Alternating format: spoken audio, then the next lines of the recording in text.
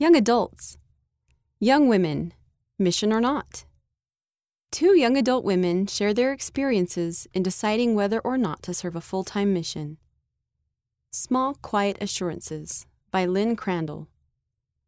Growing up, I never wanted to serve a full-time mission. Talking to strangers about the gospel and inviting people to change their lives sounded too scary. But as I got closer to being old enough to go, I started thinking about it more and more. I wanted other people to have the blessings of the gospel, but I wasn't sure I wanted to serve a mission. I decided that if Heavenly Father wanted me to serve, I would do it, but I desired a loud and clear answer. I soon learned that receiving revelation doesn't always work that way, but that doesn't mean God leaves our prayers unanswered. There was no lightning bolt answer to my prayers about serving a mission.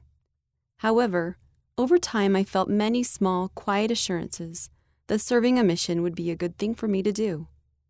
I remember feeling a strong desire to serve God while studying the scriptures one day. Then, during a Sunday school class, I felt the Spirit when the teacher talked about how serving a mission had blessed his family. I also felt peace while sitting quietly in the temple and thinking about serving a mission. I hadn't fully committed to serving a mission yet, but I knew I needed to act, so I scheduled an appointment with my bishop to start filling out my papers. After my interview, I called my parents and told them my thoughts. As I talked to them, I felt the Spirit confirm that I had made a good choice. I never got the big, showy answer I wanted, but I felt that the combination of my positive experiences constituted an answer. I put my trust in the Lord, worked with my local leaders to have a missionary recommendation submitted, and was called to serve in the Canada-Toronto mission. Preparing to leave on my mission was an exciting time, but my fears and doubts didn't magically disappear. To help me prepare, I watched The District, a video series used to help train missionaries.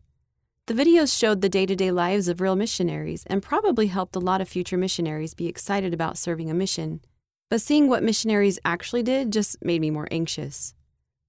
One episode showed a new missionary giving the Book of Mormon to someone on the street. I remember sitting on my bed thinking, oh no, what have I gotten myself into? I remembered the small spiritual experiences I'd had that helped me decide to go, but I started wondering, were those small experiences really my answer? Were they enough? Despite my questions, I chose to trust the good feelings I'd experienced earlier and entered the missionary training center a few months later. Even in the MTC, I still had fears and doubts. I met a lot of missionaries who told stories about how they received a clear, distinct impression from God that they needed to serve a mission. I didn't feel I had ever received a distinct answer of confirmation like that, and I wondered if it mattered to Heavenly Father that I was there.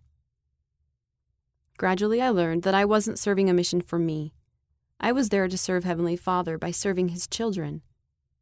As I came to understand more about the gospel and the atonement of Jesus Christ, my desire to share the gospel increased, and I was less anxious about talking to strangers about the gospel or inviting people to change. I was no longer concerned by the different ways missionaries had received answers from God. My fears and doubts didn't matter anymore because I saw how the gospel blessed the people I loved and served. The people I served weren't the only ones who were blessed.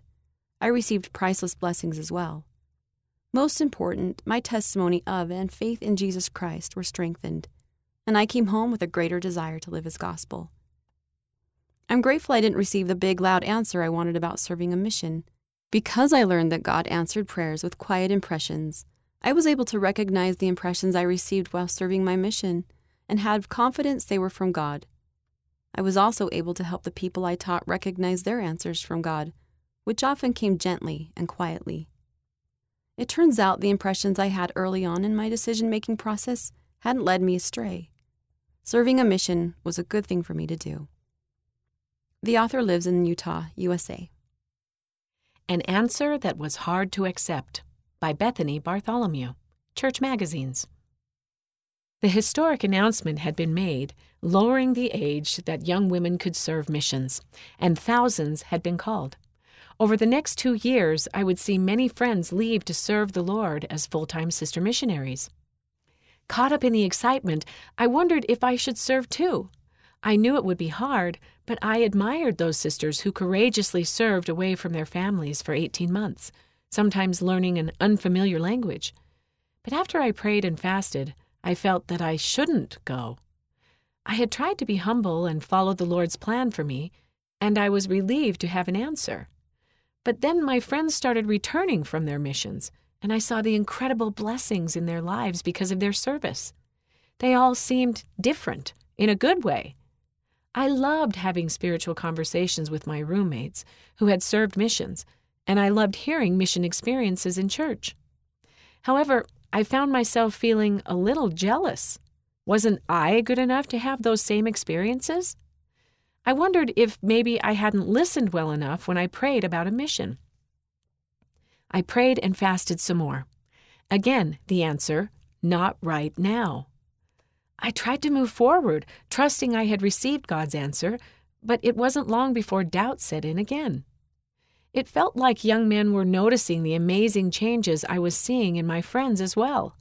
Certainly, I had had amazing spiritual experiences through callings, college, and work, but I began to feel like I had to compete with the mission stories and experiences, and I couldn't even keep the difference between a zone and a district straight in my mind.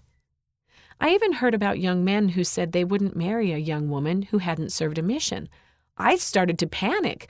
Was that why some of the guys I had gone out with recently had lost interest in me after just a few dates? In desperation, I prayed again. Still, I felt that I shouldn't go. It was so hard to accept. For a time, I felt like everyone around me was either going on a mission or getting married, and that I was stuck in some kind of in-between space. At one point, I even felt that I should go on a mission.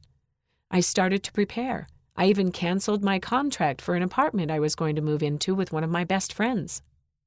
But just a few days later, I felt strongly once again that Heavenly Father was asking me to wait. Trying hard to act in faith instead of fear or frustration, I decided to evaluate why I wanted to serve. Did I want to go for the right reasons? Did I want to go so I could become more dateable? Was it to see miracles or for self-improvement? Did I want to serve Jesus Christ and bring people to Him? Was the mission I wanted so much for Him or for me? I fasted and prayed for the courage to be willing to grow through the experiences that Heavenly Father had planned for me if I wasn't supposed to serve a full-time mission right then. After 2.5 years, I finally felt at peace. Heavenly Father had a plan for me, and if I was willing to learn and serve in the ways that He wanted me to, I didn't have to serve a mission to see miracles and have life-changing experiences. Those things had been happening all along the way as I kept my covenants and trusted God. With His help, I was able to stick to my decision to stay. Soon after, I ran into the young man I would marry. I was so grateful that he didn't judge me or hesitate to date me because I had decided not to serve a mission. He loved me for the person I had become, and I loved him for the person he had become. Heavenly Father had prepared us both through our different experiences, even though mine didn't include a full-time mission. Sidebar: no young woman should be judged for not serving a mission. President Monson never intended for all of the young women of the church to go on missions by dropping the age to 19. We're very grateful for those who go. It's changed the face of the church. But we do not want anyone feeling inadequate or left out or undignified or tarnished because she did not choose to serve a mission. And we're a little irritated with young men who say, "Well, I'm not going to date you because you didn't serve a mission."